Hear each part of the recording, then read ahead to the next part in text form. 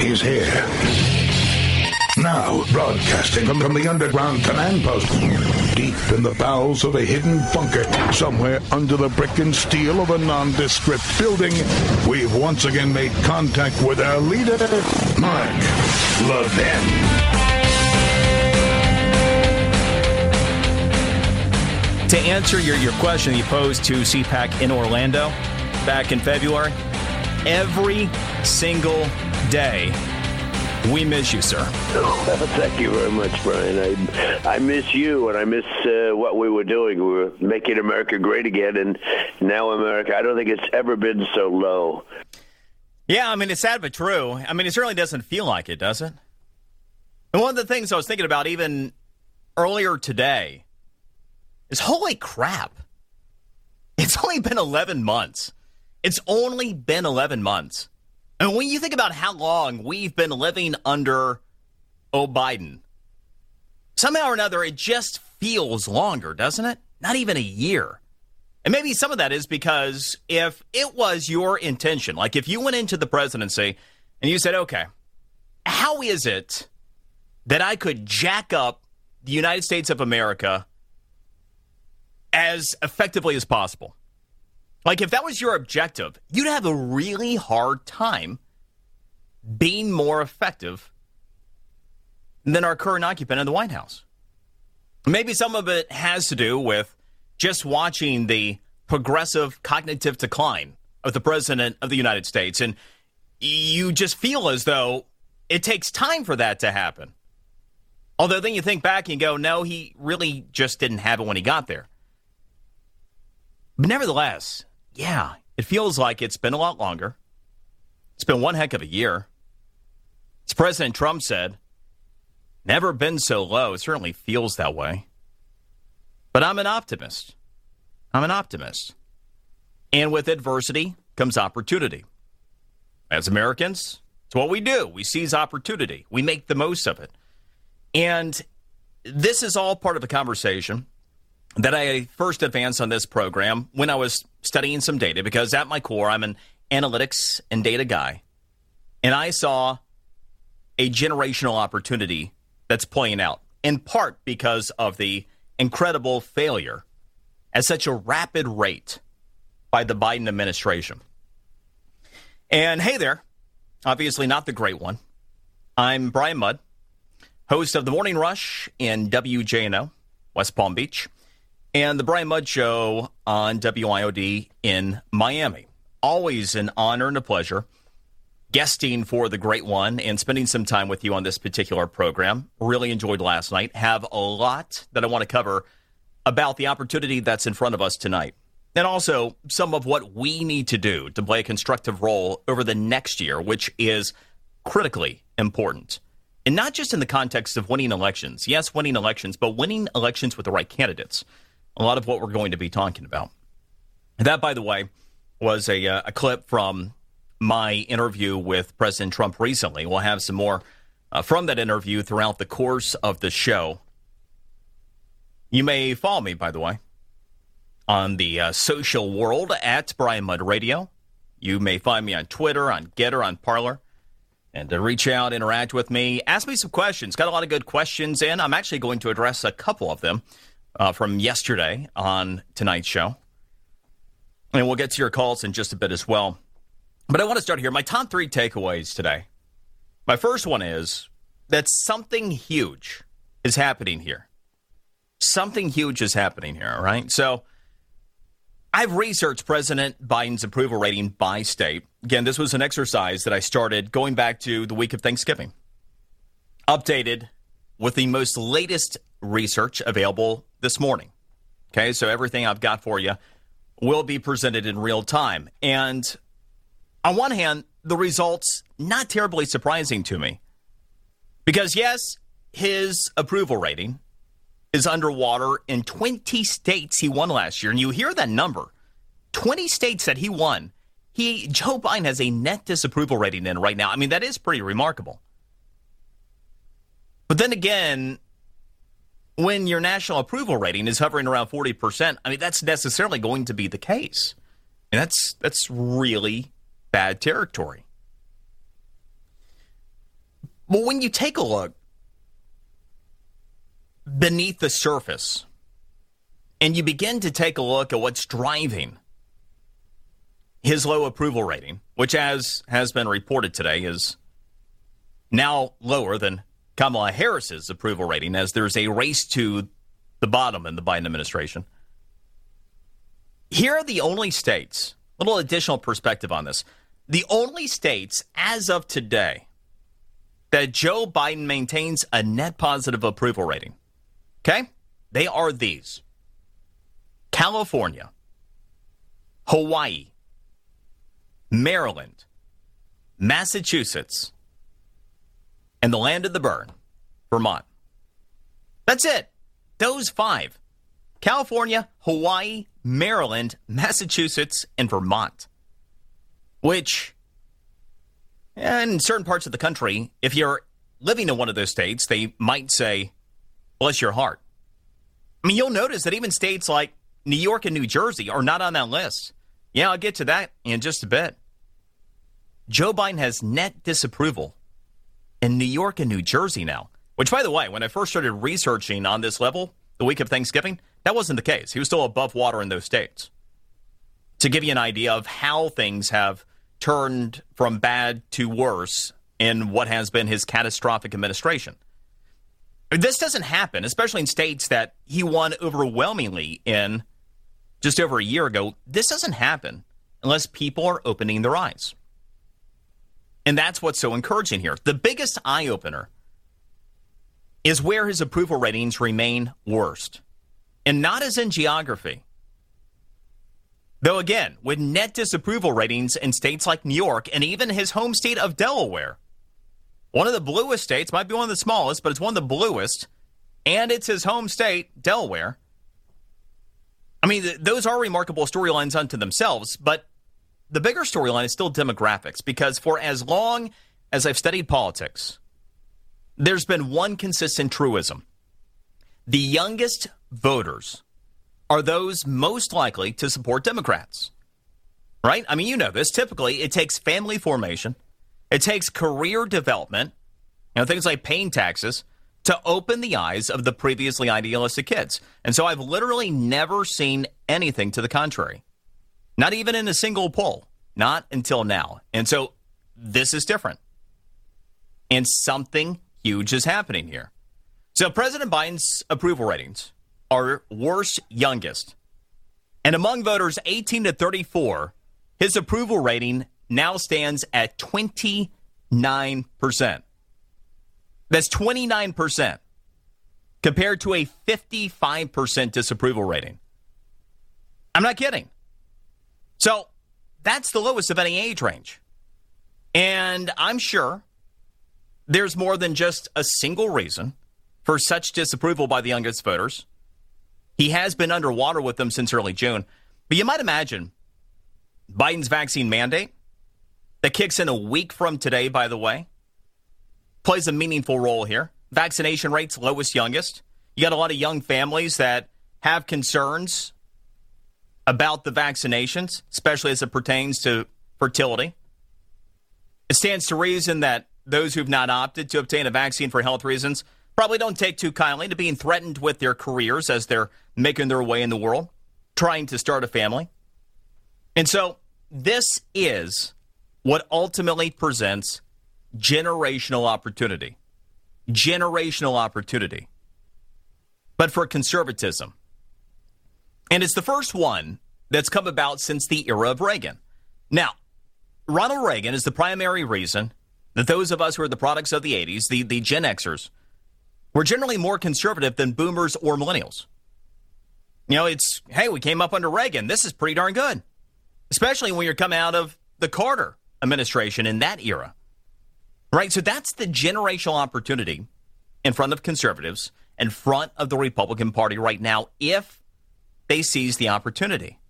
And many comparisons have been made between Biden's performance, Jimmy Carter's performance. Well, the difference here is that it took over 3 years for Jimmy Carter to fail anywhere near as badly as Joe Biden currently is. So, in context, when you take a look at all this, I mean, the internals, they're even stronger than they were back then. And you think about, for those that had perspective on what Jimmy Carter left behind. You got Ronald Reagan coming out of that. And how quickly things turned because we had the right person, the right place, the right time. That kind of leadership. So here we are. That's the generational opportunity for Republicans. It's about emulating Reagan-esque principles, starting with freedom and liberty, which is a here and now battle, given that, again, we, a week from today, could see millions of Americans fired simply because they're not being injected with whatever the government demands they be injected with. So the biggest teachable moment in the here and now, it's not about taxes. It's not about welfare. It's not about free puppies. It's not about free Biden bucks and free goodies that are anything but free. It really is about freedom itself, which is my third takeaway today, because Americans inherently want it, inherently want freedom. And the big lie about the left, the Democrat Party generally, is that they're liberal, quote unquote liberal, which is often confused by kids and young adults to equal liberty. And so they've often thought that's the way to go because, well, that, I want to be liberal. I want to be open-minded, all these things. And it's nothing more than a marketing scam. It's a marketing scam. Yeah, that's why, for example, you've had the Democrat Party refer to themselves as Democratic. I mean, if there's, of one of the major political parties, if there's one that is more, quote-unquote, Democratic than the other, it damn well is not the Democrat Party. I mean, we've seen how they fixed primaries previously, right? So what it is, from a marketing scheme, it's an effort to confuse those that are politically unaware, that are young, also immigrants. It's a big thing for immigrants. Being in South Florida, I see that one a lot. You have a lot of people that want democracy. And so we're coming to America, we want democracy. Oh, that's the Democratic Party. I guess that's the party that I should be in favor of, right? I mean, this is real. It happens. If you're politically astute and have been exposed to these types of considerations, it might sound odd, but I assure you that it's real. So, in reality, what has been seen as clear as can be is that Democrats, they are the party of dictates. They are the party of mandates. They are the party of censorship. And, I mean, when done right, conservatism in the Republican Party has been the place for liberty, for freedom. And that's what needs to happen, is conservatism needs to be done right. The Republican Party needs to have the right candidates. And so there is a generational opportunity. There's a need for that kind of leadership. And we're all going to play a pivotal role as we head into next year. We'll pick up there next. I'm Brian Mudd, in for the great one. Mark Levin.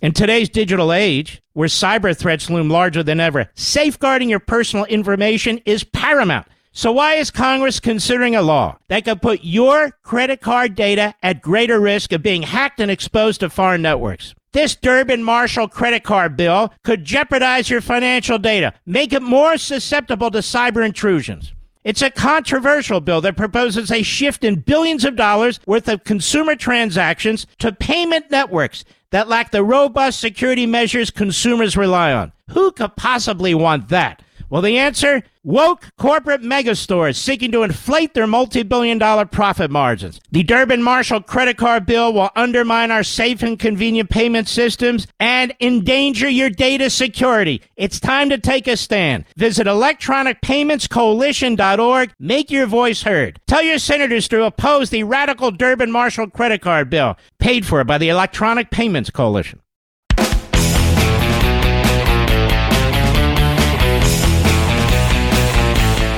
Afghanistan withdrawal, I call it a surrender. That's one. You have the border pouring through. You have inflation. You have a bad economy. You have uncertainty in so many ways. It's a very tough time.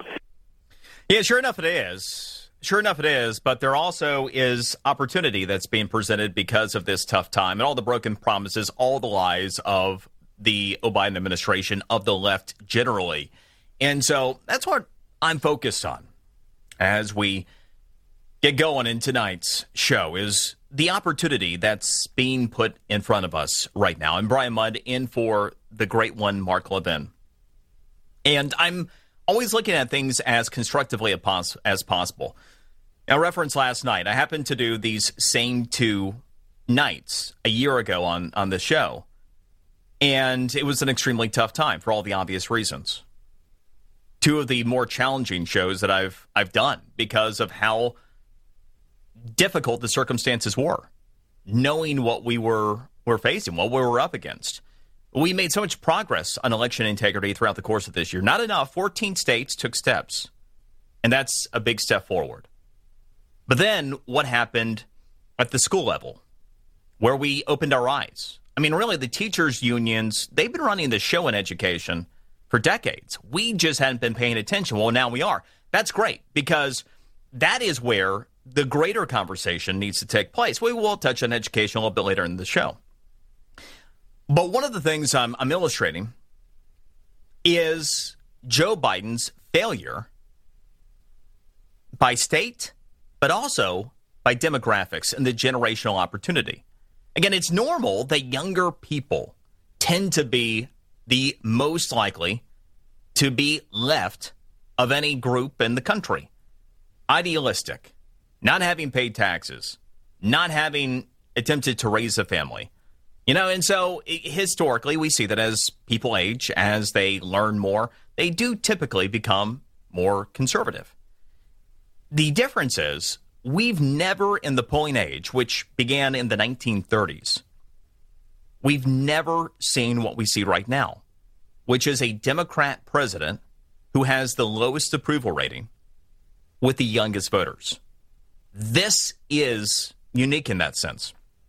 Now, when we take a look at Biden's approval ratings by state, the reason why you rarely hear about approval ratings in individual states outside of election years is that polling costs money, and there's little desire to poll on presidential approval in an off election year at the state level unless political polling for other considerations already taking place. That's why, for example, heading into November's elections in Virginia in November, you would hear about some Biden approval polling, or lack thereof as the case often was, in advance of those elections, but not really anywhere else.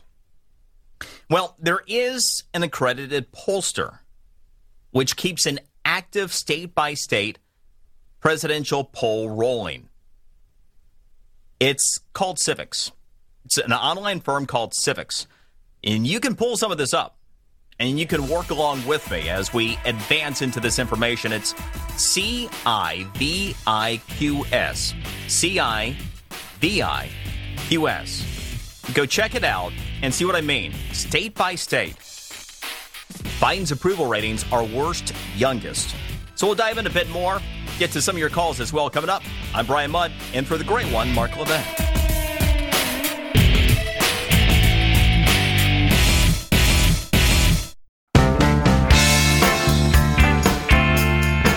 Mark Levin, the most passionate conservative on radio. Talk with him now at 877-381-3811. A lot of the Marxists in the news media have been trying to pit you against Governor DeSantis in the hopes, I think, of creating like this Republican civil war. I'm of the opinion that, if you run in 2024, DeSantis will not. So I think it's a moot point. But what are your thoughts about Governor DeSantis and kind of this attempt to manufacture, conflict between you two? So I do think if I run, he won't. And he knows that, and we have a very good relationship, by the way. We had, when I was president, we worked really well together. I helped Florida a lot. I know they try and create a fiction. I don't think it exists at all. Brian Mudd in for the great one, Mark Levin. That is an excerpt from my recent interview with President Trump. And indeed, you probably have heard that. Now, certainly this is a much bigger conversation in my home state of Florida, where Ron DeSantis is, thank God. I mean, it's something that the one way that I stay sane is that I wake up every day in the free state of Florida. And for the rest of you, I mean, jeez. I mean, that you hang in there. Be it by the grace of God. But anyway, obviously it's all local. All local. So Trump's local. Mar-a-Lago now is permanent residents. In fact, the whole Trump family's been moving down. Don Jr., Kimberly Guilfoyle, they recently moved to Jupiter, and as did Eric and Laura. So it's a family affair with the Trumps in Palm Beach County now. But this whole attempt to try to, take the two down together. And you heard what Trump had to say. And by the way, I don't think that DeSantis will run, should Trump run, which I have every expectation that he will. Also have some other insight from some of the goings on with the president, the former president, from that interview, but also some recent conversations behind the scenes as well, including about Speaker. One of the things I've been talking about, the opportunity that's presented because of just what an abject failure Joe Biden has been as president of the United States today. All right, and just before the bottom of the hour break, I referenced an online polling firm, Civiqs.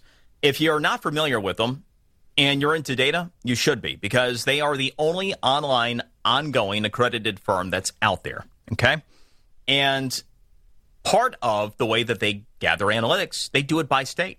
So we, in real time, all the time, have data on all 50 states and D.C. and demographic information. And by the way, it's free, so you can just go check this stuff out.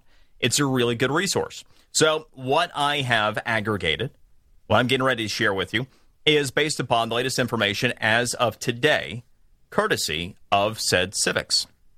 So currently, you have President Biden being shown at a 37% approval rating, which is close to the national polling averages if you take a look at a lot of what's out there with the major pollsters. What I was talking about, how Biden's approval rating is lowest youngest, I'm going to work from those that are oldest down to those that are youngest in terms of approval rating. Because there's a story. Biden's approval rating is best oldest and worst youngest. So for those 65 and older, Biden's at 42%. And that's as good as it gets. For those between the ages of 50 to 64, it's down to 39 now. Drops to 37% for those 35 to 49. And as I referenced at the onset of the show, for those between the ages of 18 to 34, just 29%. Historic in so many ways, including the fact that, again, never has there been a Democrat president, not at any point in the polling age since the 1930s, where a Democrat president has had the lowest approval ratings with those that are youngest. So this is interesting, but it's also an opportunity. Now, it doesn't mean that just because you have so many really unhappy young voters, they're going to become conservatives. A lot of them may even want Biden to be harder left than he has been. But when people are unhappy, there's opportunity. And there's opportunity to reach them with information. That's a big part of the role that we're going to play. And I'm going to break down some of what's going on in the states as well, because that story is equally remarkable. First, let's go to, speaking of states, one of the 5 states where Biden is still somehow or another above water. In Kona, Hawaii, we've got Kevin. Kevin, welcome to the show. How you doing, man? I've been good. It is. It's good to talk to you. I'm a big fan of the coffee. Not so much of not so much of the politics that are emanating from Hawaii, but I mean, tell your thoughts about Biden and tell us what's going on there.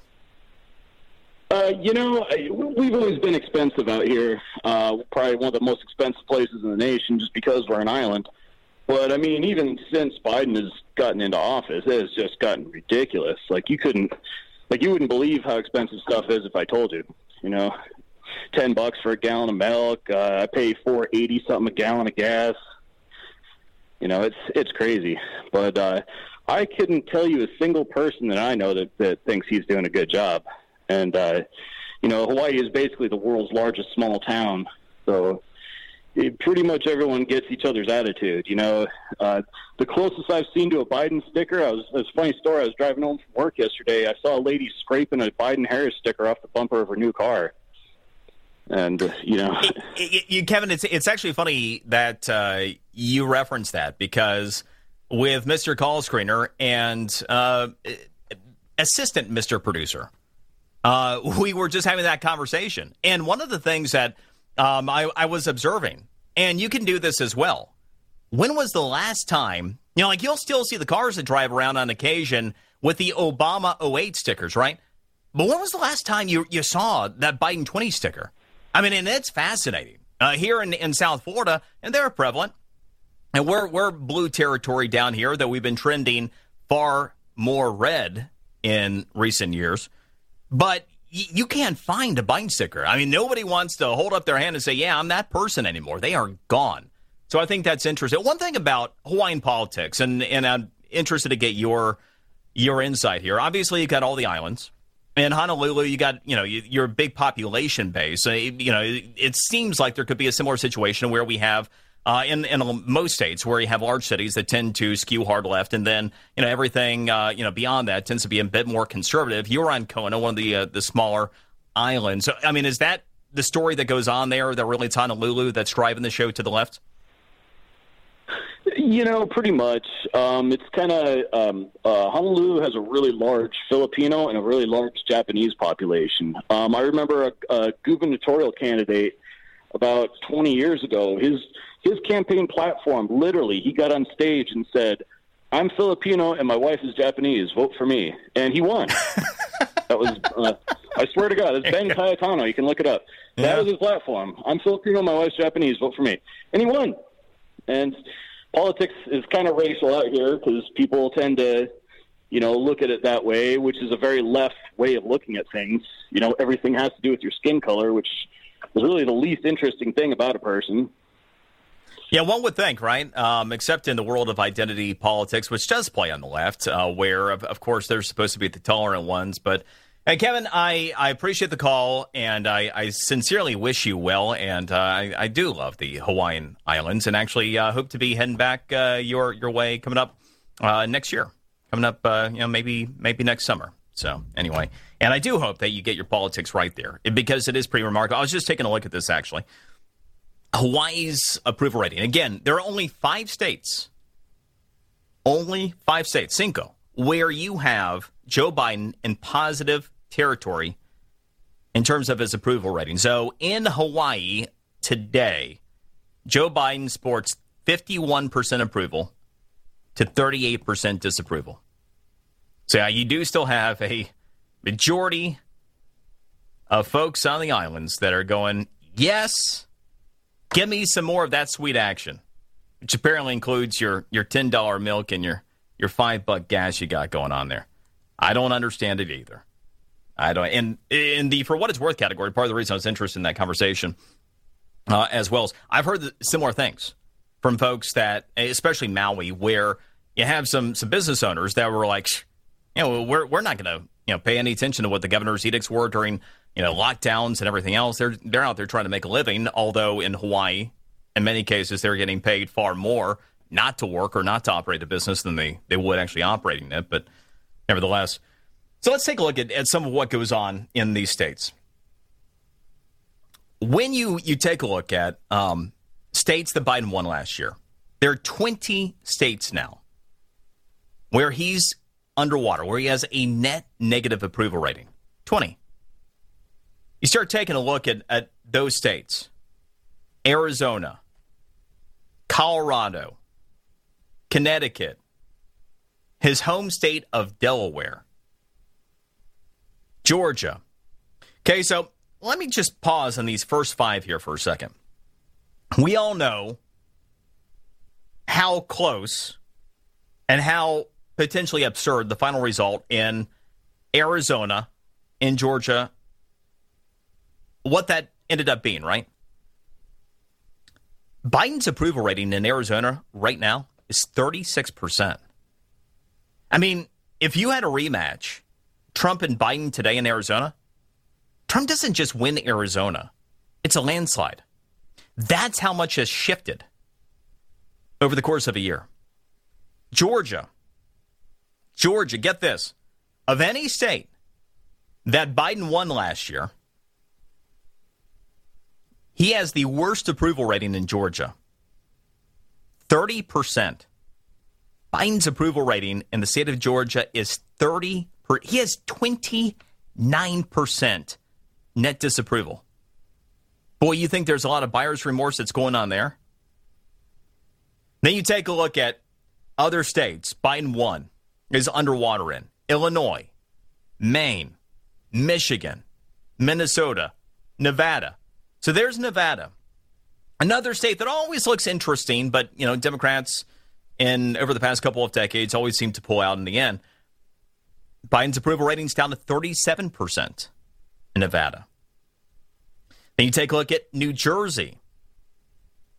New Jersey, along with New Hampshire and New Mexico, and now New York. So here's something. In New York, Joe Biden now has a net disapproval rating of 5%. In New Jersey, that now stands at 17%. By the way, Murphy, I mean, he is thanking his lucky you-know-what. That election was held in early November because he would be waxed if there was a rematch today. I mean, he got through, Murphy did, in Jersey just in the nick of time. That was a state that Biden won by 16 points, where he now has a 17% net disapproval rating. Other states won by Biden, where he's now underwater. Oregon, Pennsylvania, Rhode Island. Well, Virginia, that won't surprise you given what happened in November. Washington and Wisconsin. So there is a significant turning point that's happening here.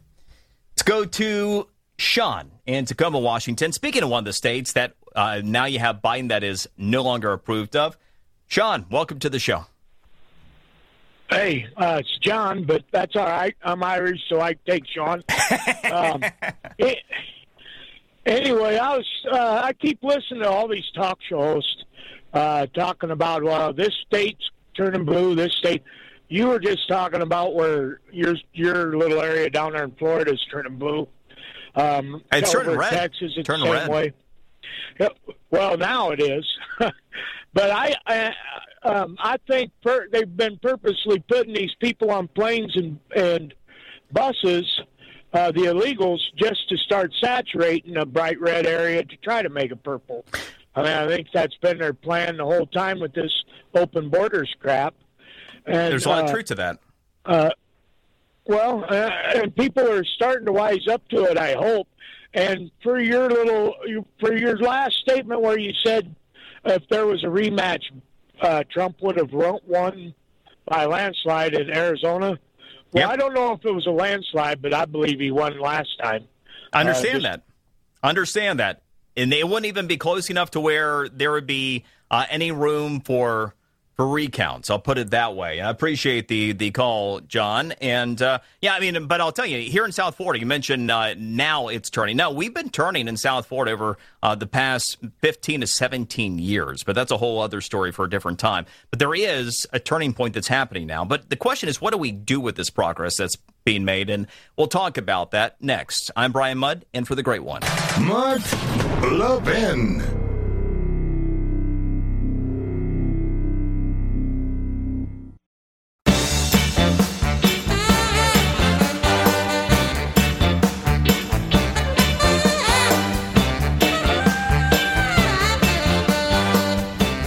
In a little more than a year, this can happen. Speaker of the House Nancy Pelosi handing you the gavel. Tell me how satisfying it would be for her to have to hand you that gavel. It's very interesting because so many people are talking about that. And, I get along with Congress very well. Yeah, you talk about must-see TV. I mean, tell me that in the grand scheme of satisfaction that can be had prior to the 2024 election cycle, tell me there is anything potentially more satisfying than seeing Nancy Pelosi having to hand that gavel over to Donald Trump. I mean, get your popcorn ready. That's entertainment right? On top of everything else that would be represented there. Part of my recent interview with President Trump, and just as he did not walk away from it there, he did kind of dance sideways. I get along well with Congress. He didn't say no. Subsequent to that conversation, in a private setting, I've also put this in front of him, and I'll just say that he's not walked away from it yet.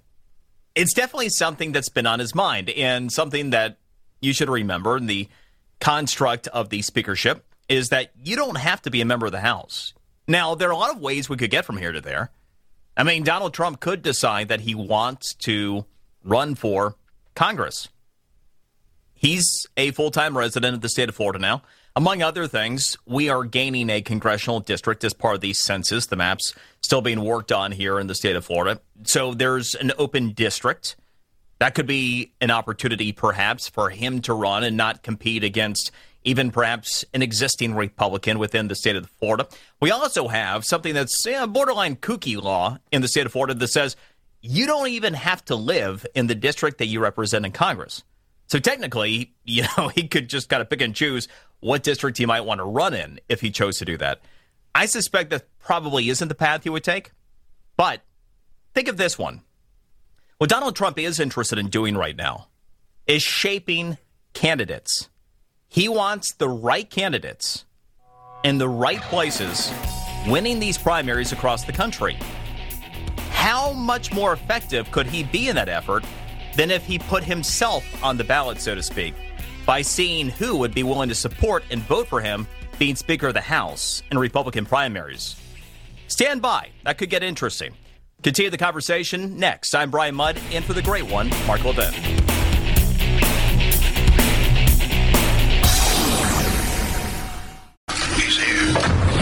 He's here.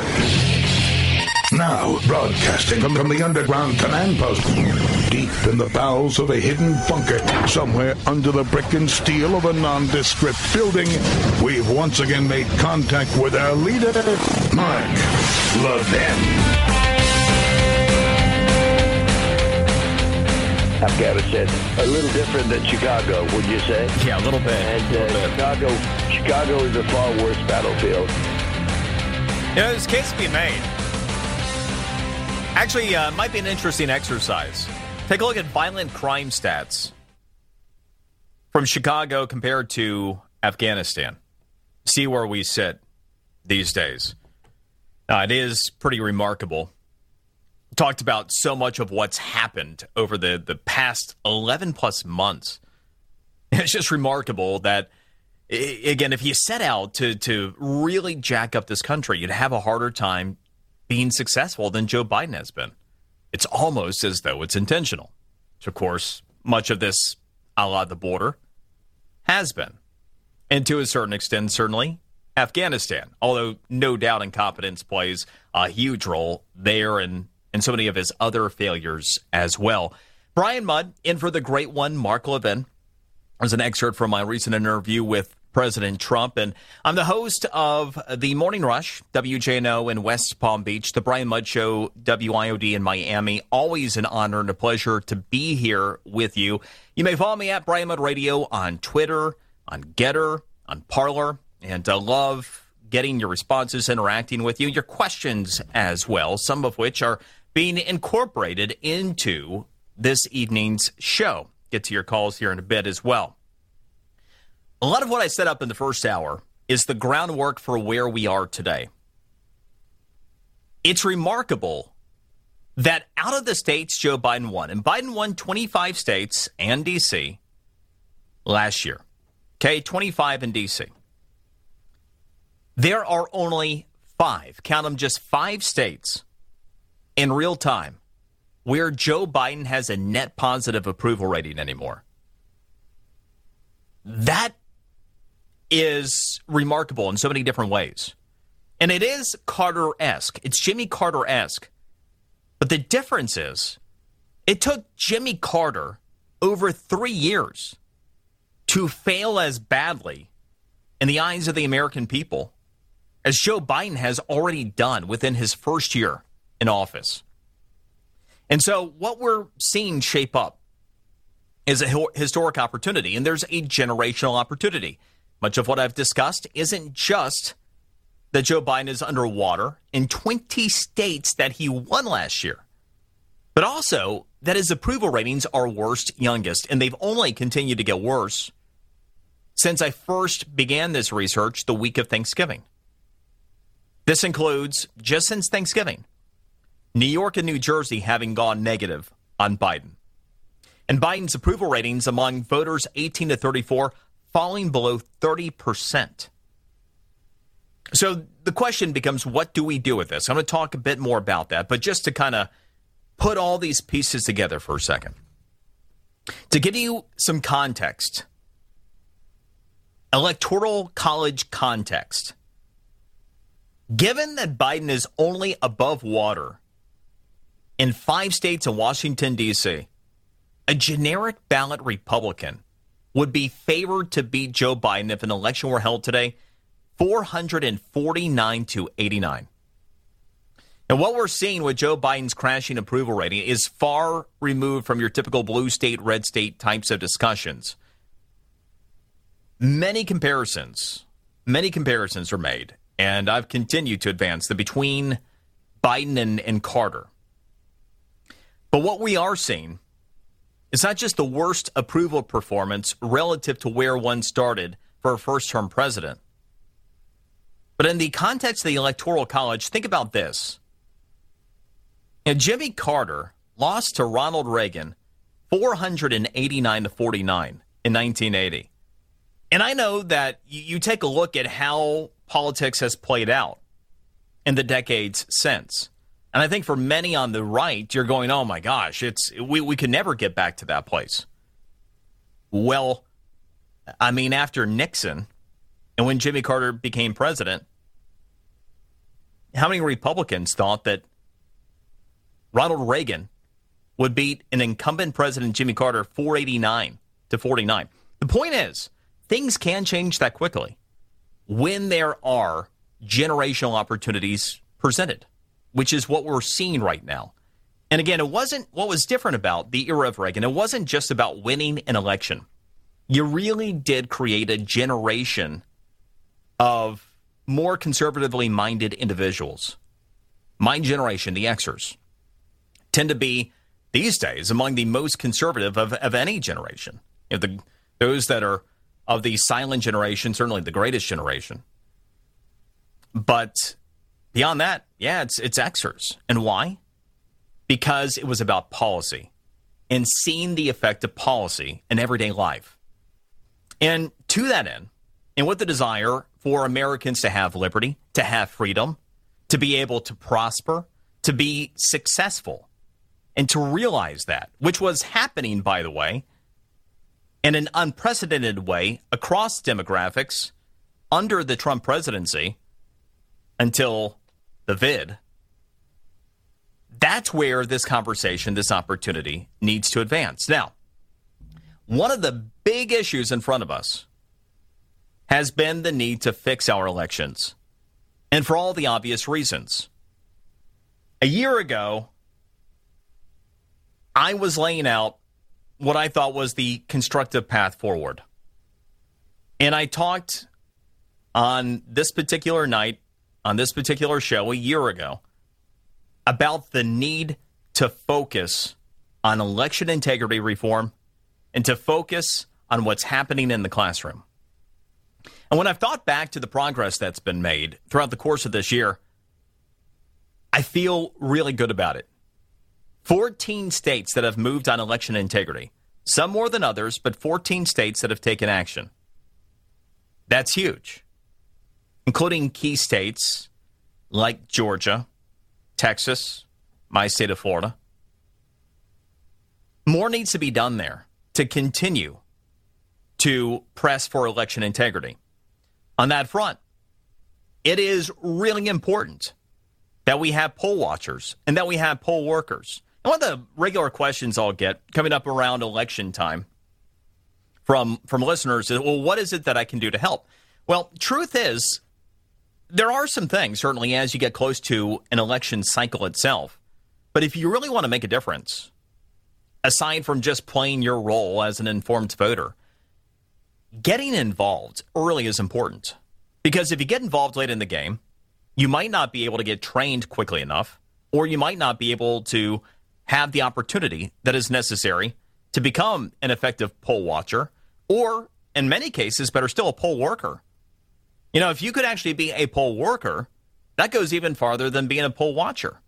And so you have a lot of supervisors of elections clear across the country that are hiring, that have these openings, that have these positions. We need to be thinking strategically that way. There should never be a district anywhere USA where we don't have eyes on ballots. And so right now, if you have an opportunity to engage that way, you should be doing so. Last night, I touched a bit on becoming candidates. We need good candidates. So many people will get to elections, especially local elections, and you start taking a look at the candidates that you're presented with, and you're like, well, shoot, I don't like any of these people. Or I don't know enough about these people. Well, I mean, at that point, you might be just making a decision of the lesser of evils. So vetting candidates as early as possible is important. Now, it's interesting. Recently, in a private setting with President Trump, he was vetting candidates, one of which was a school board candidate in Texas. That's how engaged Donald Trump is. That's how much he realizes how important every election is, and these school board races and what's happening in the classroom. So we absolutely need to be minding the story that way. I'm going to touch a bit on election integrity here for a second, and I'm going to present some new information to you. First, just to recount something that I briefly hit on in last night's show. From the Heritage Foundation and their voter fraud database. The first thing is, it's always been the big lie, the biggest lie, that there's no such thing as election fraud, as voter fraud. You know, it's just this myth, and, you know, the right wing trumps all this stuff up. Well, no, it's fact, because, as I like to say, there are two sides to stories and one side to facts. Since the Heritage Foundation began tracking data as part of their voter fraud database, there are 1,334 proven cases, legally proven cases of voter fraud. And that doesn't mean 1,334 votes. No, these are situations which often involve many votes, but that many different elections where it has been proven that misfeasance took place. There have been 1,147 criminal convictions for voter fraud, but it's not a real thing. In 2021, we've had 15 proven cases and 11 criminal convictions for voter fraud, near exclusively stemming from last fall's elections, including in these states: California, Colorado, Kansas, Michigan, isn't that cute? Mississippi, New Hampshire, another swing state there that Biden won. Oh, look at that, Pennsylvania. Virginia and West Virginia. Again, there have been proven, successfully prosecuted cases of voter fraud in those states this year.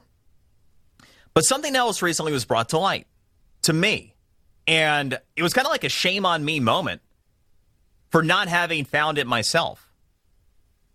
But the Public Interest Legal Foundation, they do incredible work. J. Christian Adams in particular, just incredible work, recently brought me some information that was really eye-opening. And I want to dive into what has been referred to prosecutors involving voter fraud, but hasn't been followed up on by local prosecutors. We often talk about this in the context of our big cities, right? Why is crime the way that it is in so many cities? Well, you have prosecutors that aren't prosecuting, and you have all this, nonsense, no bail kind of stuff, no cash bail deal. I mean, but it doesn't stop there. What about referred voter fraud that's going unprosecuted as well? This is something else, as we look to 2022, we need to have our eyes on. So I'm going to dive into that next. I'm Brian Mudd, in for the Great One. Mudd Levin.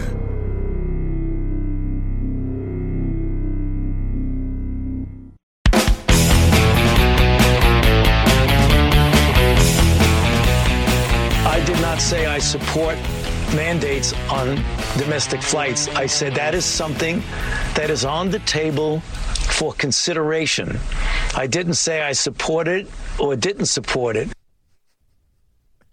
The Fauci sounds more like a leftist politician every day, doesn't it? I didn't support it, nor did I not support it.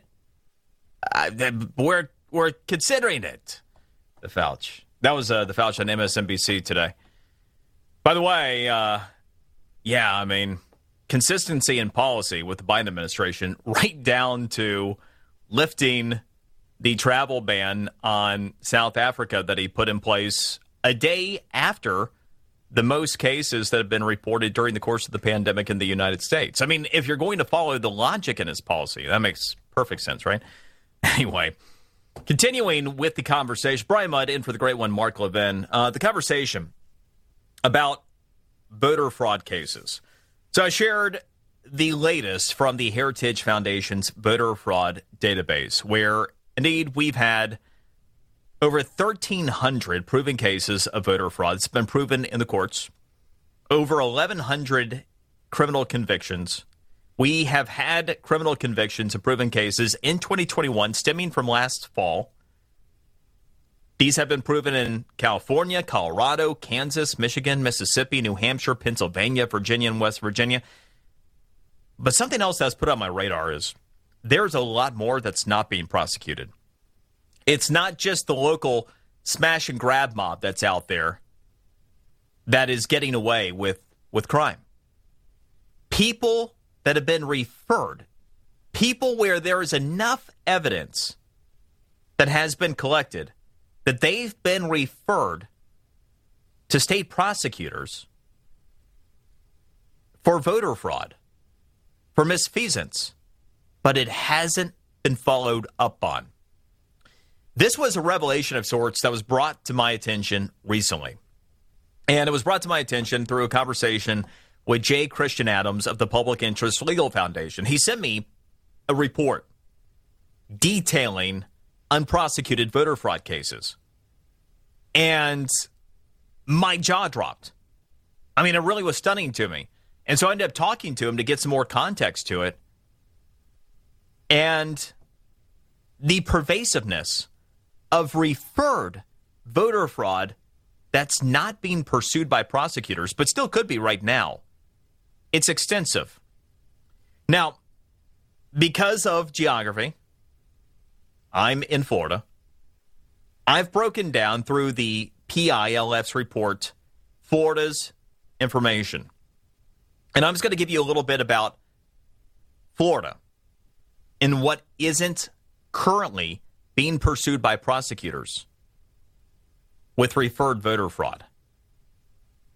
There are currently, in the state of Florida alone, 156 pending voter fraud cases. These are 156 cases that have had enough evidence that have been brought to prosecutors, officially referred to prosecutors by authorities, but the prosecutors haven't pursued the charges. That includes, right in the biggest blue areas within this particular state, 12 unprosecuted voter fraud cases in Palm Beach County, 42 in Miami-Dade, and 78 in the biggest blue bastion in Florida, Broward County. Now, you want to know what type of cases we're talking about? Oh, yeah, they run the gamut. Voting multiple times in a single election, forging voter signatures, felon voting without restoration of rights, non-citizens voting, a lot of that's been happening, and votes being cast in the names of the deceased. I mean, after all, if the dead aren't voting in an election, have you really held an election? Pick up on this point and also get to some of your calls next. I'm Brian Mudd, and for the great one, Mark Levin.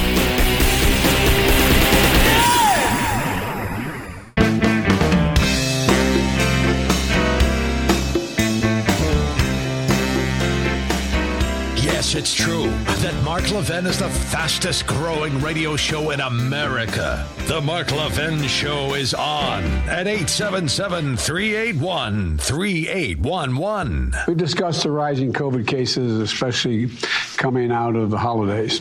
And as I said last week, Omicron is a source of concern, but it should not be a source of panic.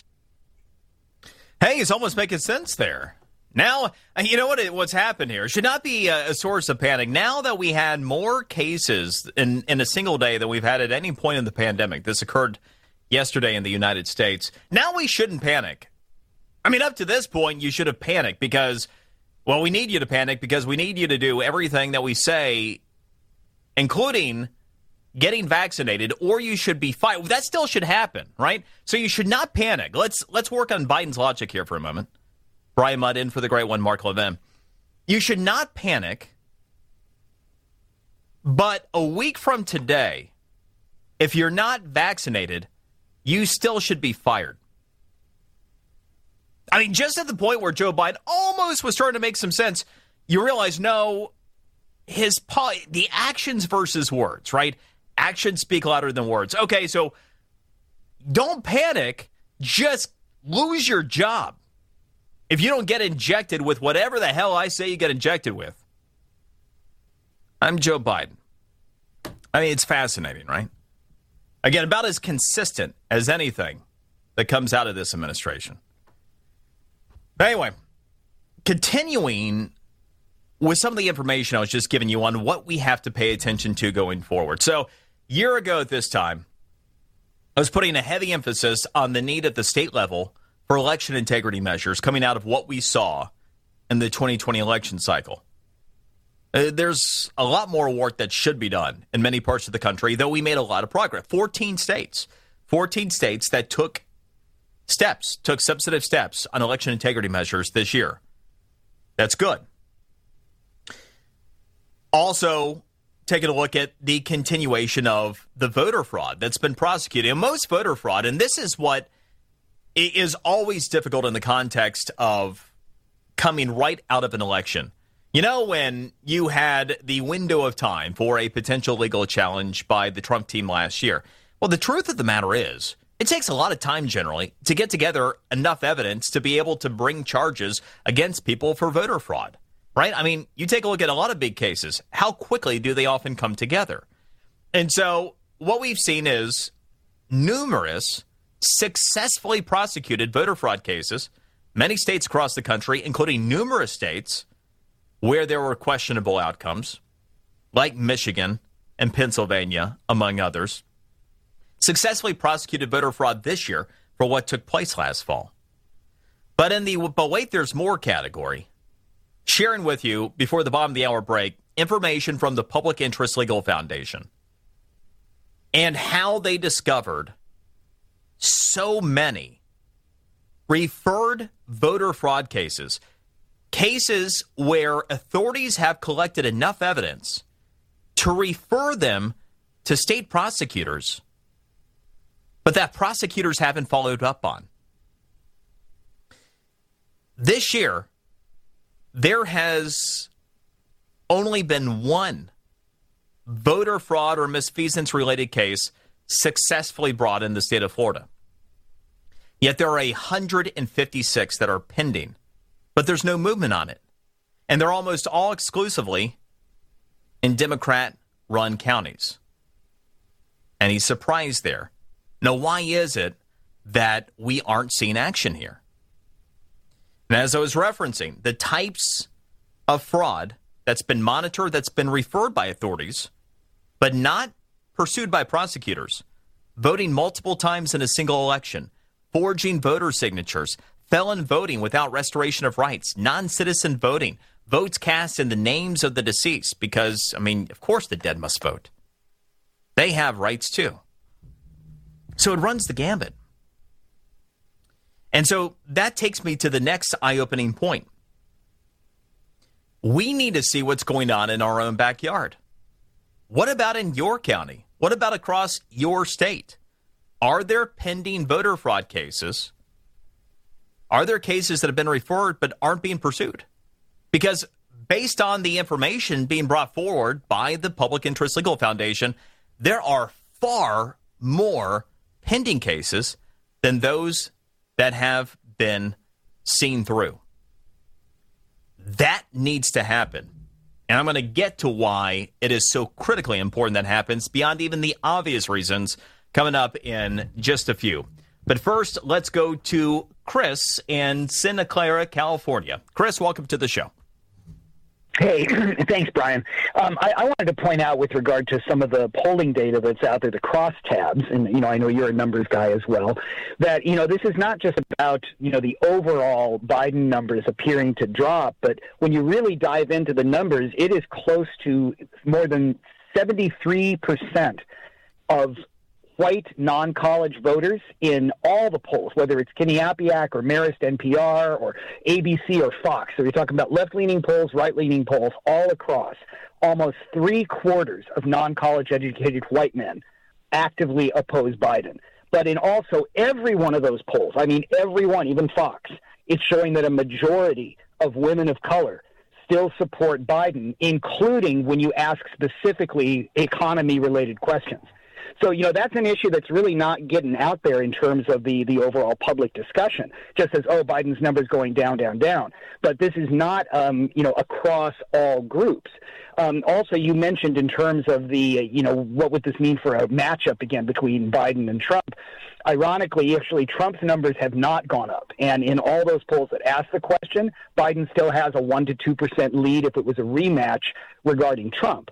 But I wanted to hear a little bit from you about what you thought with regard to why the media is not being more clear about the dominant anti-Biden feeling among white men. Because, what president in the history of the country has such a low percentage of support from people who supposedly look like him? Okay, you bring up a number of instructive points, and I appreciate the call, Chris.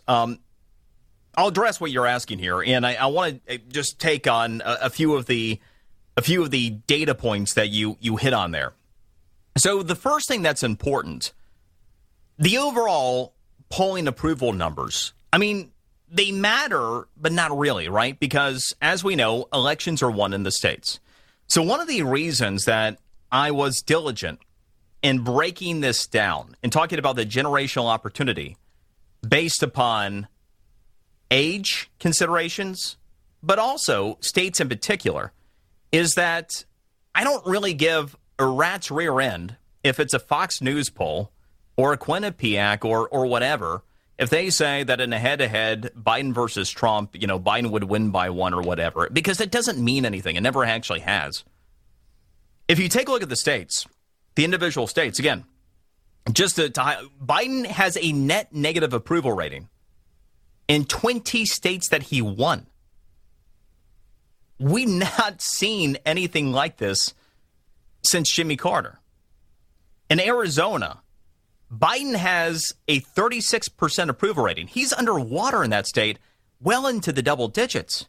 Georgia, Biden has a net disapproval rating of 29%. And so I don't give a rip if Fox or Quinnipiac or Instant, whoever, Biden would beat Trump by a point. Bull freaking crap.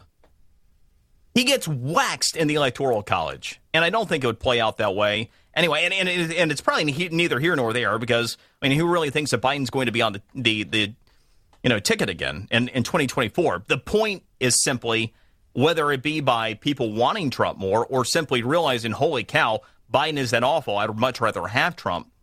The fact remains that Biden's failure has been so pervasive that you have states like New Jersey and New York to where he now has net disapproval.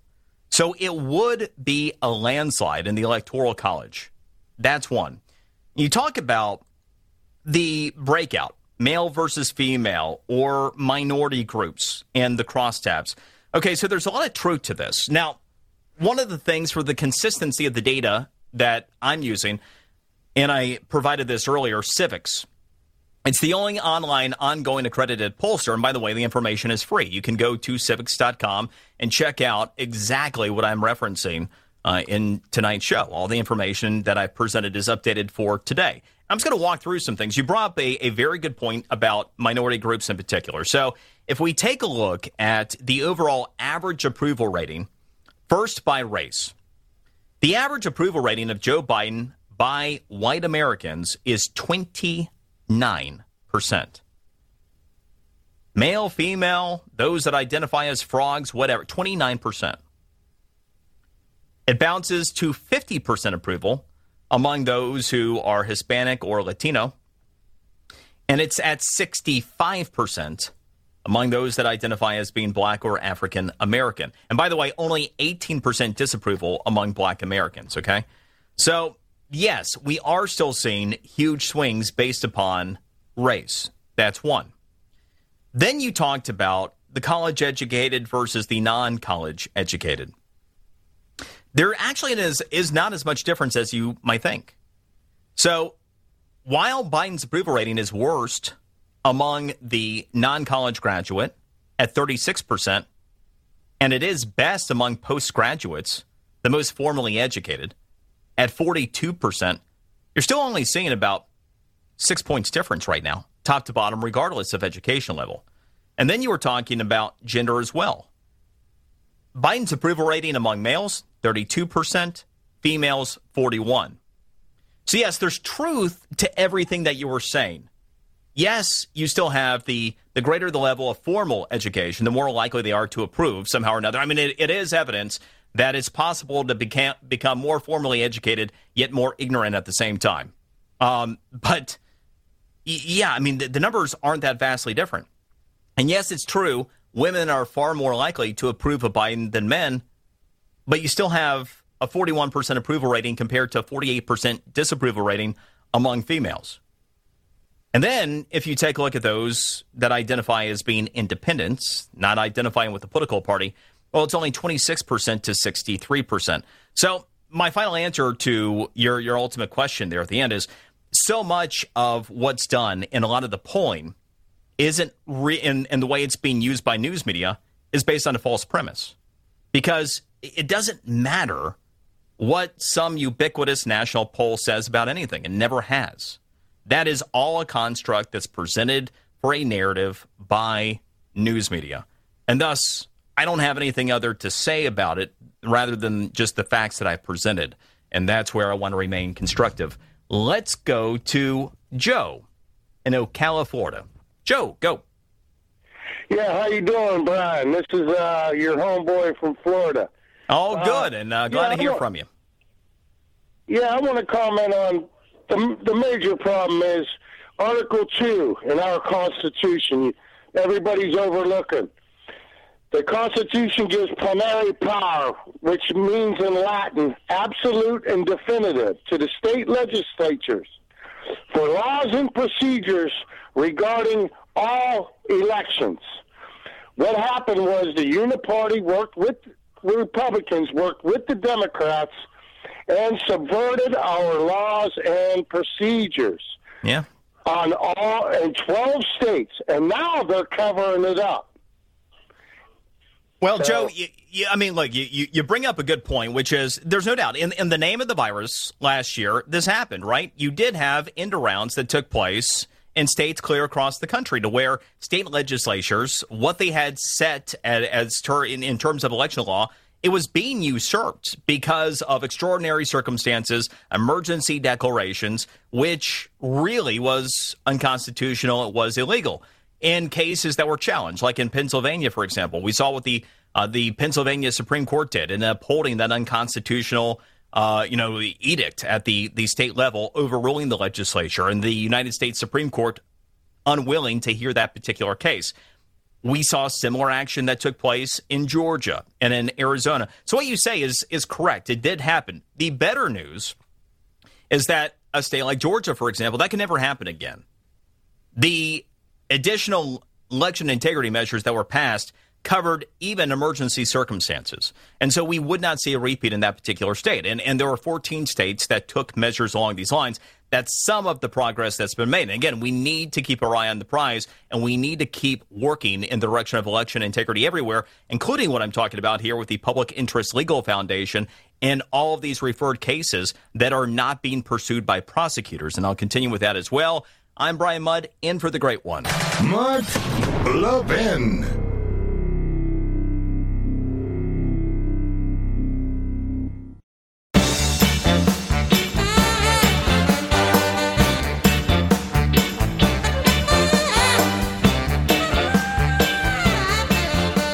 Following the death of George Floyd and many Democrat-led cities defunded police, voters followed that rhetoric, electing soft-on-crime prosecutors. Some of those prosecutors saw police tactics as the problem. They also wanted to drop gun enhancement for felons. Law enforcement fatalities rose by 24% by gunfire and assaults by 50%. With fewer cops on the street and fewer felons in jail, we saw more smash and grab robberies. Even progressive mayors who supported soft on crime policies in the past are being forced to reverse themselves. Yeah, no doubt. Even as the tide has turned on the defund movement, the damage, we see it every single day in our communities, don't we? That report filed by William Longinus of Fox News, and it tells a story. Now, you heard prosecutors that are not pursuing criminals. Well, this has been a theme as well of voter fraud cases. For as many voter fraud cases as have been proven in the courts, among the many, just check out the Heritage Foundation's voter fraud database. As I've been talking about this hour, the Public Interest Legal Foundation has identified vastly more cases that have been referred by authorities to where law enforcement has gathered enough information about misfeasance and potential voter fraud that they've handed it to prosecutors and said, go get these people. And they haven't done anything about it, including in my state of Florida, there being 156 pending voter fraud cases almost exclusively in Democrat-run counties. What's happening in your state? What's happening in your counties? This is where you need to get more information with the Public Interest Legal Foundation and follow up and put the heat on local prosecutors, state prosecutors that are not pursuing referred voter fraud cases. And when it came down to the PILF and why they said so many of these referred voter fraud cases aren't being pursued, these were their conclusions and recommendations. They said prosecutors failed to prosecute election crimes for a number of reasons. Among them, ideological opposition to enforcing the law. Think about this.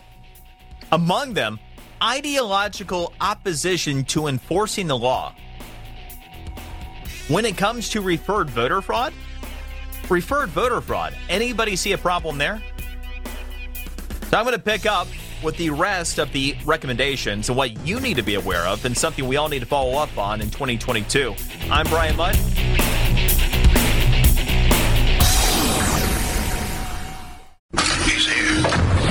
He's here.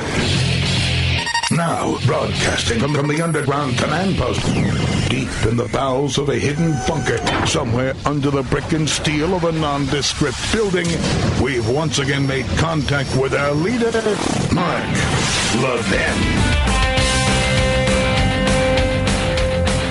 On his first full day here at Rehoboth Beach, President Biden signed a proclamation ending a travel ban. This is for those coming from several countries in southern Africa to the United States. He implemented that about a month ago. In the proclamation ending that travel ban, the president writes, quote, "I took that action to slow the spread of the Omicron variant into the United States and to enable the United States to implement appropriate mitigation measures while new information emerged about the variant." He says it is no longer necessary, and so that travel ban ends Friday. Yeah, I mean, nothing to see here, folks. I mean, yeah. I mean, on one hand, you should be freaking out, especially if you're not vaccinated. I mean, remember, this is a pandemic of the unvaccinated. So if you're unvaccinated, and by the way, I mean, now being unvaccinated means that you haven't had at least the triple vax, right? So if you haven't been triple vaxxed, I mean, you need to freak out. You need to panic. But otherwise, after yesterday being the day with the most COVID-19 cases of any particular day in these states united since the pandemic began, today made sense to be the day where, so much has changed in terms of the information flow, given that we've now had more cases than at any point, that, we're going to go ahead and relax that travel ban from South Africa. Now, it was failed logic to institute it the way he did in the first place. But if you accept the premise of why he put it in place, you could not find a less logical time to remove it than the day after we've had more cases of COVID-19 in the United States at any other time during the pandemic. But that's Joe Biden's America for you. Just like what happens a week from today. It's because Joe Biden is anti-American. It's kind of weird to say about the president of the United States, but he is. The guy's an anti-American president. By the way, I'm Brian Mudd, in for the great one, Mark Levin. I'm the host of the Morning Rush, WJNO in West Palm Beach, and the Brian Mudd Show, WIOD in Miami. You may reach out, connect with me, follow me, what have you, social media, at Brian Mudd Radio, on Twitter, Parler, Getter, and always look forward to hearing from you. So, about the anti-American Biden presidency. That is absolutely what the administration's OSHA rule over COVID-19 vaccine mandates is. So here we are, a week from today, you get the OSHA rule that goes into effect. So a week from today, all employees who work for companies with 100 or more employees in states that haven't passed their own laws protecting employees from these mandates, well, they potentially, get fired? That's kind of where we are, right? So it's interesting, not only in terms of the consistency of the Biden policy, like with the travel ban that is now being lifted with South Africa, but isn't it interesting that they also decided to wait until after the holidays to have this hit, which just speaks to the simply arbitrary nature of this anti-American mandate. Think about it. If it is such an emergency that you need to be vaccinated, you need to be jabbed with whatever the hell they say you get injected with, and however many times they say you're going to get injected with it, or you should lose your career, you should be fired. You deserve to be fired. It's that big of a deal, but not until January 4th. What sense does that make? Where is the logic? So it's just completely arbitrary, like everything else that is made up with this pandemic. Now, let's be clear about what this is. The walking, talking, napping dumpster fire that is Joe Biden and this administration. They're point blank telling you and demanding of you that you bend to their will or you get fired. You don't have a career in this country. Could there be anything more anti-American? And of course, and we touched on this last night, you have the Supreme Court that's taking up this case, yes, but not until a week from Friday or a few days after this has already hit. So who the heck knows what exactly this is going to look like a week from now? Just as much of a mess as everything else this guy has had a hand in since he became president of the United States. Now, in the last hour, I was talking about the importance of election integrity from a different angle this time. One that recently was placed on my radar and something that we all need to be mindful of. Pending voter fraud cases that are being unprosecuted. It's not just the smash and grab criminals that are being led off by leftist prosecutors that don't want to enforce the law. Now, it's voter fraud as well. In fact, for as many voter fraud cases as have been successfully prosecuted, and there are many more based upon the Public Interest Legal Foundation's reporting, far more that are pending that have been referred. And to that end, and with the conclusion of recommendations by the PILF as to why we have hundreds to thousands across the country of pending voter fraud cases that are not being pursued, their top conclusion was this: prosecutors failed to prosecute election crimes for a number of reasons, among them ideological opposition to enforcing the law. That's a holy crap kind of moment. Ideological opposition to enforcing the law. It's what happens when those Soros candidates end up winning these elections, isn't it? They note that prosecutors who adopt an ideological approach to their job should not be prosecutors, which, good summation.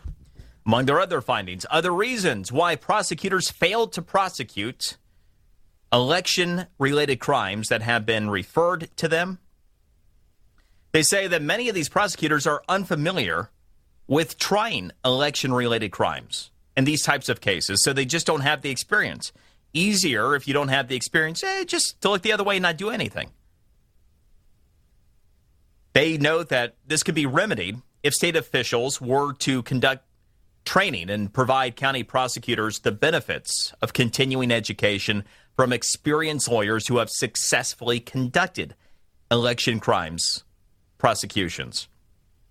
And they note that there are increasingly fewer of these people that are around to be able to train them. They say another reason election crimes are not prosecuted is the media's steady drumbeat that voter fraud does not exist. They say it makes prosecutors skittish about enforcing the law because they're afraid of becoming the story. Think about that. You want to know the media's impact potentially on this situation. Well, if your news media lies to you over and over and over again, well, there is no voter fraud. And prosecutors, they don't want to actually point out, well, yeah, there is. Well, in fact, we have a ton of pending cases here in my office. They don't want to make the news. They don't want to become part of that story. These are real-world problems that we're facing right now. Problems that just recently were brought to my attention that we all need to be mindful of. That's why I'm putting this on your radar. They also say that election workers must be carefully trained to read and understand all entries in poll books to prevent double voting, whether intentional or unintentional. This is huge. This is huge. We need election workers. And by the way, if you want to get involved, even better perhaps than being a poll watcher is to actually be a poll worker. To be an election worker, be on the inside, be paid even for that matter. Help make a difference. But make sure that you're trained and make sure that you understand everything and what the law is so that there aren't legitimate mistakes. That might be some of what's going on here, is that you have well-intentioned workers that are just kind of clueless and are being taken advantage of by those that are trying to game the system. So, among these recommendations, it is, I think, pretty eye-opening in multiple respects. And it all makes sense to me. By the way, in Florida, on the basis of this information, our Governor Ron DeSantis has proposed a statewide agency to spearhead election fraud investigations. Because if we're going to have county prosecutors that don't do the job, well, the state should have the opportunity to step in and see to it that justice is served. Because, of course, every voter is potentially disenfranchised if you have rogue prosecutors that don't enforce election fraud. So when you take a look at what faces us, have we made progress during the course of this year? We made a lot. 14 states moving on election integrity measures. This is good. What's the next level conversation in addition to continuing to implore our state legislatures to mind the store, and especially in states where nothing has changed, to work on election integrity measures to make sure that you have things like, voter ID, which is overwhelmingly popular among every political persuasion, every ethnicity, every age group, just not elected Democrats. we should have things like voter ID everywhere. Ballot harvesting should not have a place in this country. It's absurd that a random third-party person should be able to pick up somebody else's ballot and have it officially presented for them. That is the height of absurdity. It is absurd to have drop boxes that nobody watches. Just sit there. Anything could happen with them. It's absurd to just mail ballots to every single person in a state. Right? I mean, so we should have, at a minimum, laws in place in every state that help guard against those types of eventualities. Right? So if your state hasn't moved in that direction, you need to be working on it.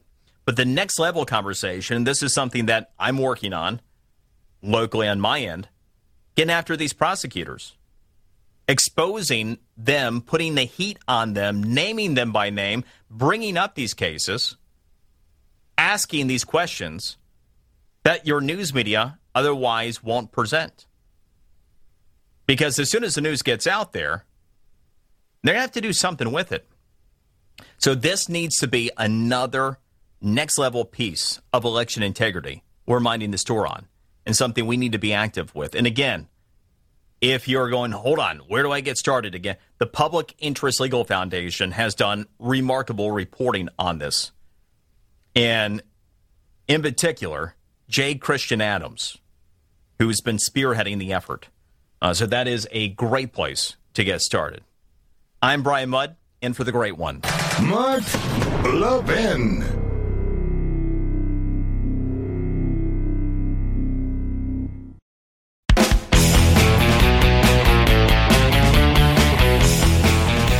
Canceling the construction of the southern border wall, which has led to huge amounts of illegals, huge amounts of drugs flowing across our border, huge amounts of COVID flowing across our border. He cut off the Keystone Pipeline. Gas prices have doubled. Inflation is on the rise. There's a labor shortage. Yeah, other than that, he's done a pretty good job as president so far this year. What do you say? That Representative James Comer on why Biden's approval is as poor as it is at this point. By the way, did have breaking news within the last hour that was sad. The legendary John Madden, Hall of Fame Raiders coach, and a guy who in the broadcast booth was often more entertaining than the games that he was calling. Yeah, he passed away at 85. And, truly one of a kind. Still, I mean, they still make the Madden video games for that matter, right? I mean, it just gives you an idea of what an icon he's been. With 30 years or something making those Madden NFL games. But anyway, yeah, John Madden passed away at 85. Brian Mudd in for the great one, Mark Levin. And, okay, so I was talking about the next level election integrity questions and unprosecuted but referred voter fraud cases that are pervasive across the country. Something that we need to get more informed about, something that we need to help expose, something that we need to question local prosecutors on. And again, the Public Interest Legal Foundation leading the charge. This after we made a good deal of progress in election integrity throughout the course of this year. The other issue this time a year ago that I was really focusing on, have been for a long time, it's something certainly the great one himself has talked about at length, education. The real problem, the reason why even when Republicans, for example, and even when you've got good conservative leadership within the Republican ranks, the reason why it's only slowed the eventual swing in this country that we've seen over time is because it's just been about winning elections. It hasn't been about something bigger. And that's because we've been losing younger generations in the classroom for decades without realizing it. You take a look at the average turnout in local-only elections. It's often 20% across the country. A lot of people would take a look at school board races and not have a clue who the candidates were. Most not vote in the first place. Or maybe you pay attention at the point where you are going to have an election and you go, I don't like any of these candidates. And that's part of the problem. So one thing that's been great this year, and it turned out to be more successful than I could have imagined, how much attention has been paid to what's happening in our schools. The awakening that's happened at the grassroots level with the emphasis on local school boards and holding the line. We've got to continue to do that. But there's another next piece of this conversation as well. A lot of the impetus behind this has focused on critical race theory, right? And remember, the reason CRT and related issues came to the forefront when they did, it was a combination of greater racial activism surrounding the BLM movement last year, combined with parents actually seeing and hearing what was being taught through online education during the pandemic.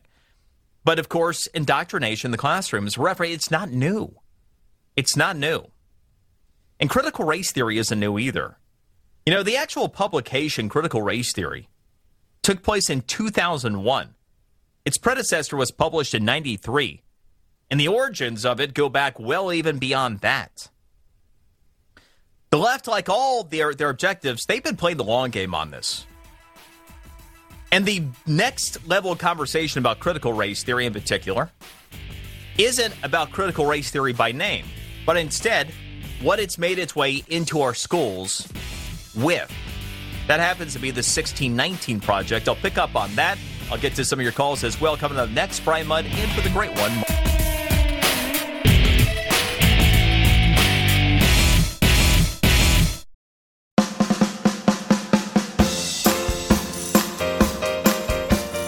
If Mark has banned you from the show, we have a special number you can call to reach him, 877-381-3811. Millions of Americans are looking for tests or at-home tests. There aren't any because he did not plan. Time after time after time, Joe Biden has failed. Why are we surprised by this at this point, America?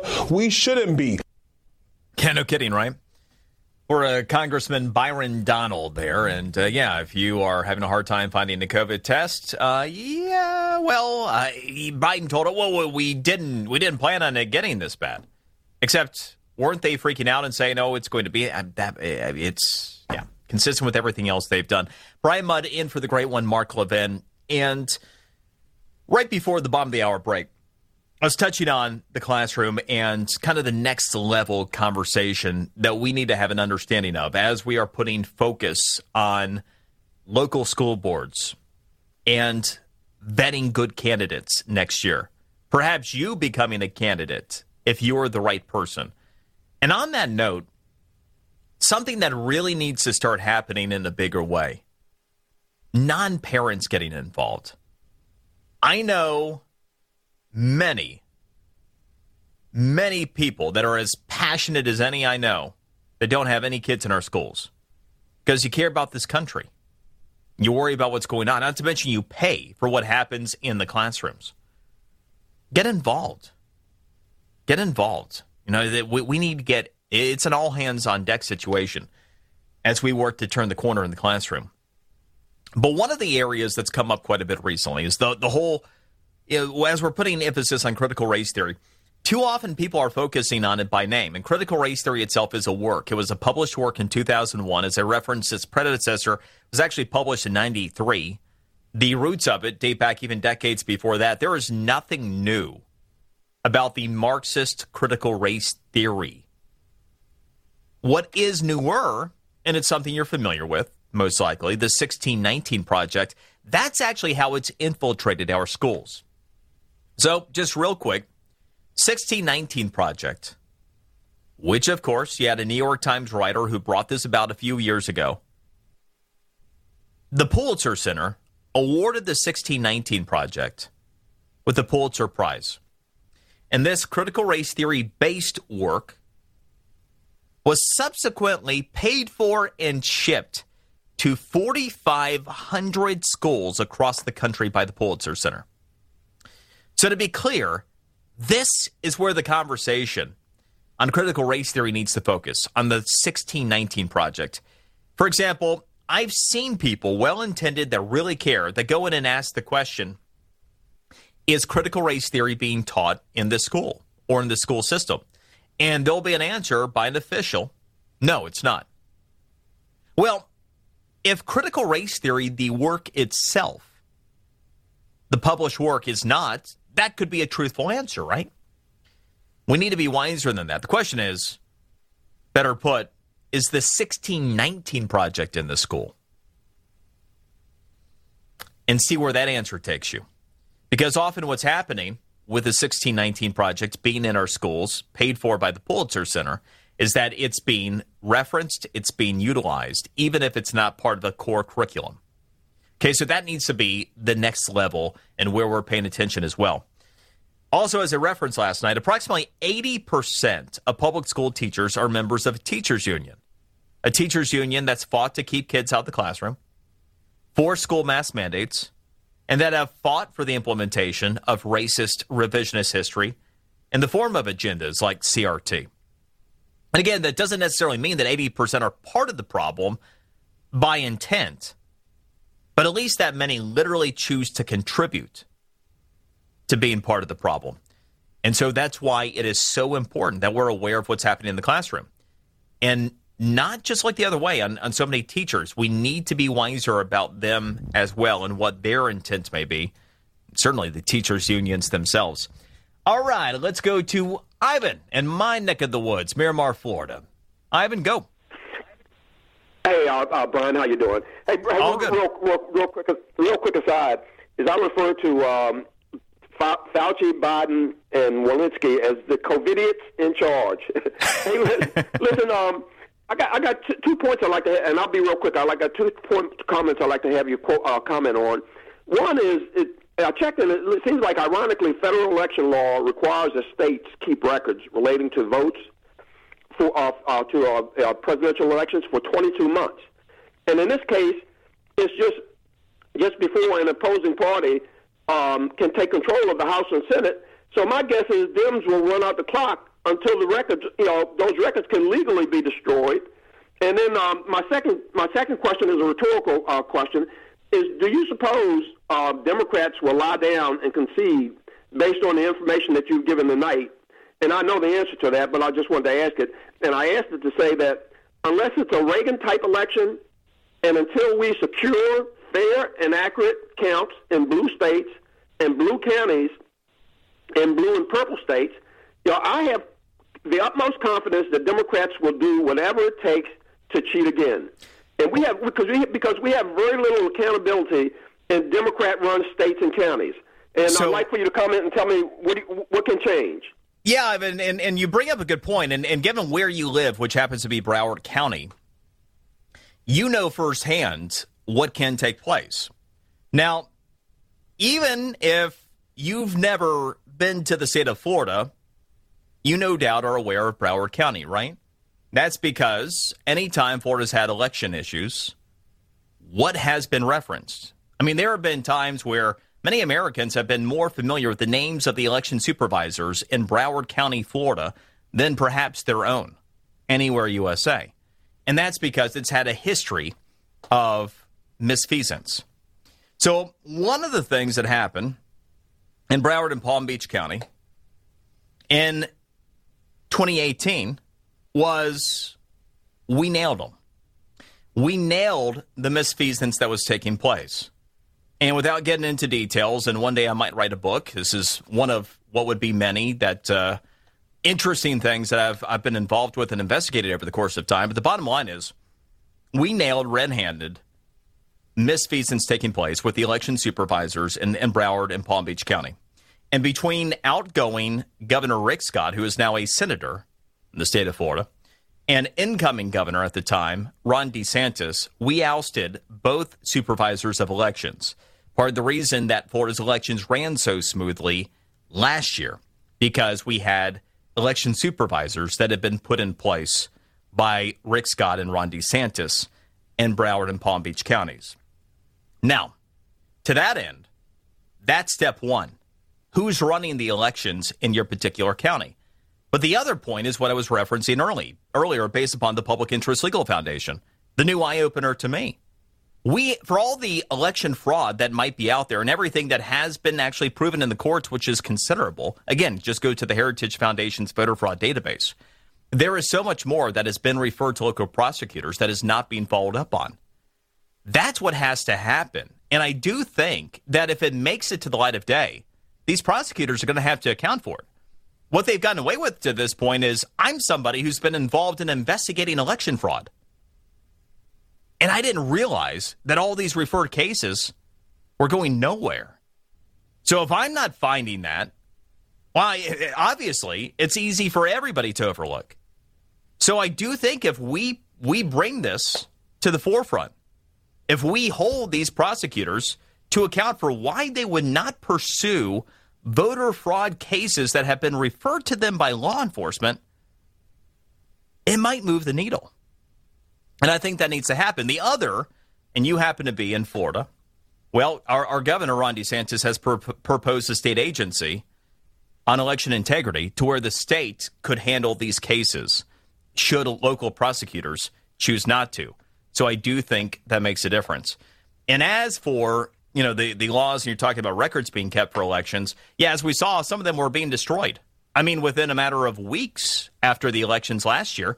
But just as you saw courts like the Pennsylvania Supreme Court not uphold the laws in the state of Pennsylvania, instead allowing the legislature's election laws to be broken in the name of the virus, you had challenges to some of those records that were being destroyed that also were looked the other way in the courts.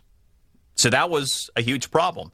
So we've got to control what we can control in this construct. And that certainly is something that with these locally referred cases, we can keep our eye on. Otherwise, I'm more optimistic than not because I think we're making progress. Let's go to Bob in Round Top, Texas. Bob, go. Good evening, Brian. Good to talk to you. Likewise. I'd like to make one comment before I get to my main point. Years ago, I got a fortune cookie that I put on my refrigerator. It says, the great aim of education is not knowledge, but action. And I think that's where we need to be. Knowledge is up to a point, but action is what makes the difference. Well said. And I'd like to say about these judges and the prosecutors that have ideological differences with prosecuting certain cases because they don't want to follow the law per se. They were so worried in the past, the prosecutors and judges, about jury nullification. Oh, they were so concerned about jury nullification. Now, what have we got? We've effectively got judge nullification and prosecutor nullification. How hypocritical, how terrible is that? It's just sad. We got to put up with that. Yes, sir. Great call. Good points. Appreciate you being there. Let's go to Ken in Detroit. Ken, go. Well, I just wanted to quickly give an example of how the proper education can transform individuals who are Marxists, communists, socialists into free market capitalists. And that's my own life. I graduated high school back in the 80s, and thanks to the education I got in high school, I was definitely a Democrat supporter. I read Karl Marx's Communist Manifesto, and I agreed with what it said.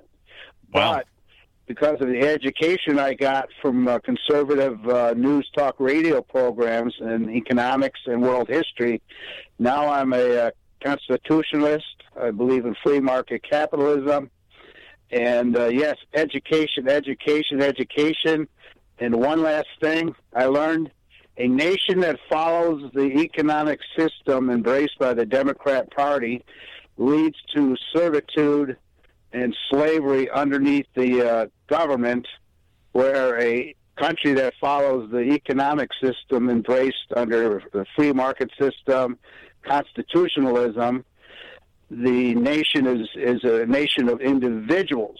The rights of the individuals are protected, and the government is the employee of the taxpayers.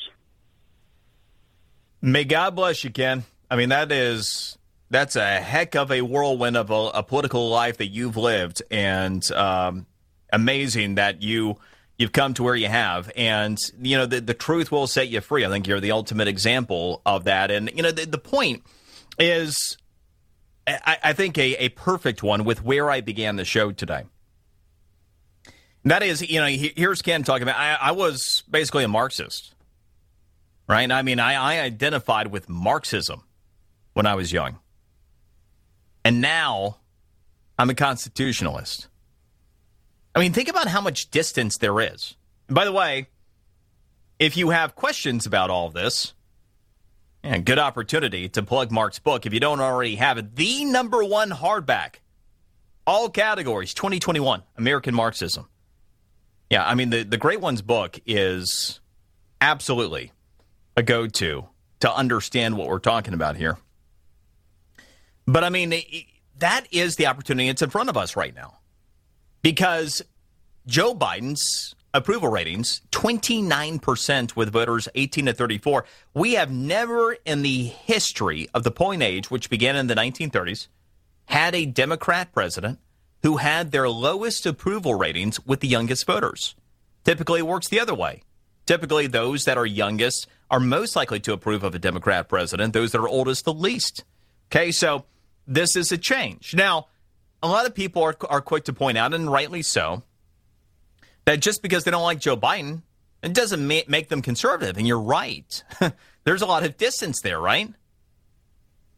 But if Ken can go from being a Marxist to a constitutionalist with more information, what do you think we're talking about here?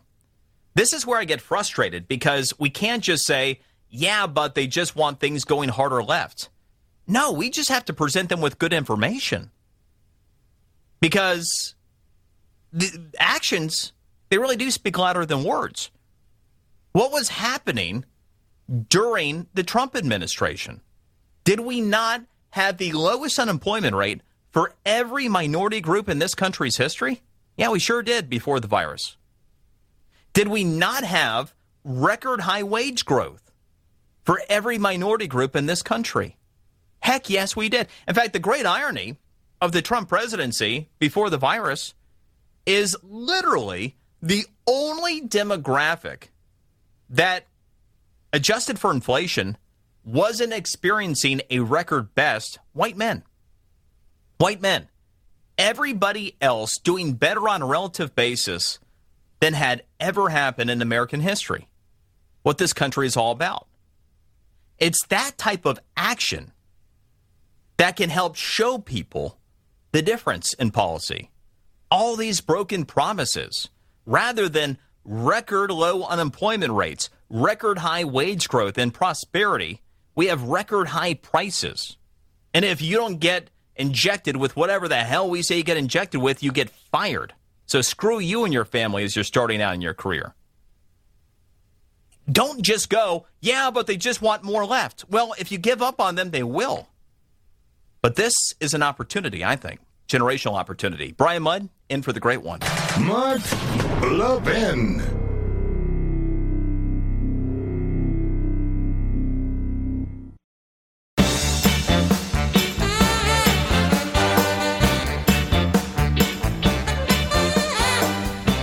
We're expecting inflation in food prices to be 5% higher in the first half of the year. Let's dig into this. Mondelez International says its cookies, candies, and other products will rise 6 to 7%. Uh-oh, Oreo. Kraft Heinz will raise prices across the board, with some as high as 20%. General Mills, Campbell Soup, they're also raising prices starting next month. But, I mean, I don't know about you. Every single day I wake up and go, yeah, but thank God no more Trump tweets, right? I mean, that just makes everything so worth it, doesn't it? Yeah, give me some more of that sweet Biden action. Dumbasses. Yeah, elections have consequences. We've certainly lived a year realizing that. But rather than just accepting defeat and going, well, this country is screwed, we've started doing something about it. We made a lot of progress in a lot of states on election integrity. It's outlined in tonight's show. We have a ways to go and next level kind of conversations that need to take place. Ditto in the classroom. But now is not the time to get depressed unless you are having to pay for gas. It is the time to put your foot on the gas, vet candidates, get engaged, and make a difference. We really can make 2022 a turning point in this country's history, and I intend to do my part. Hope you do as well. Brian Mudd, in for the Great One. Mark Levin. Happy New Year.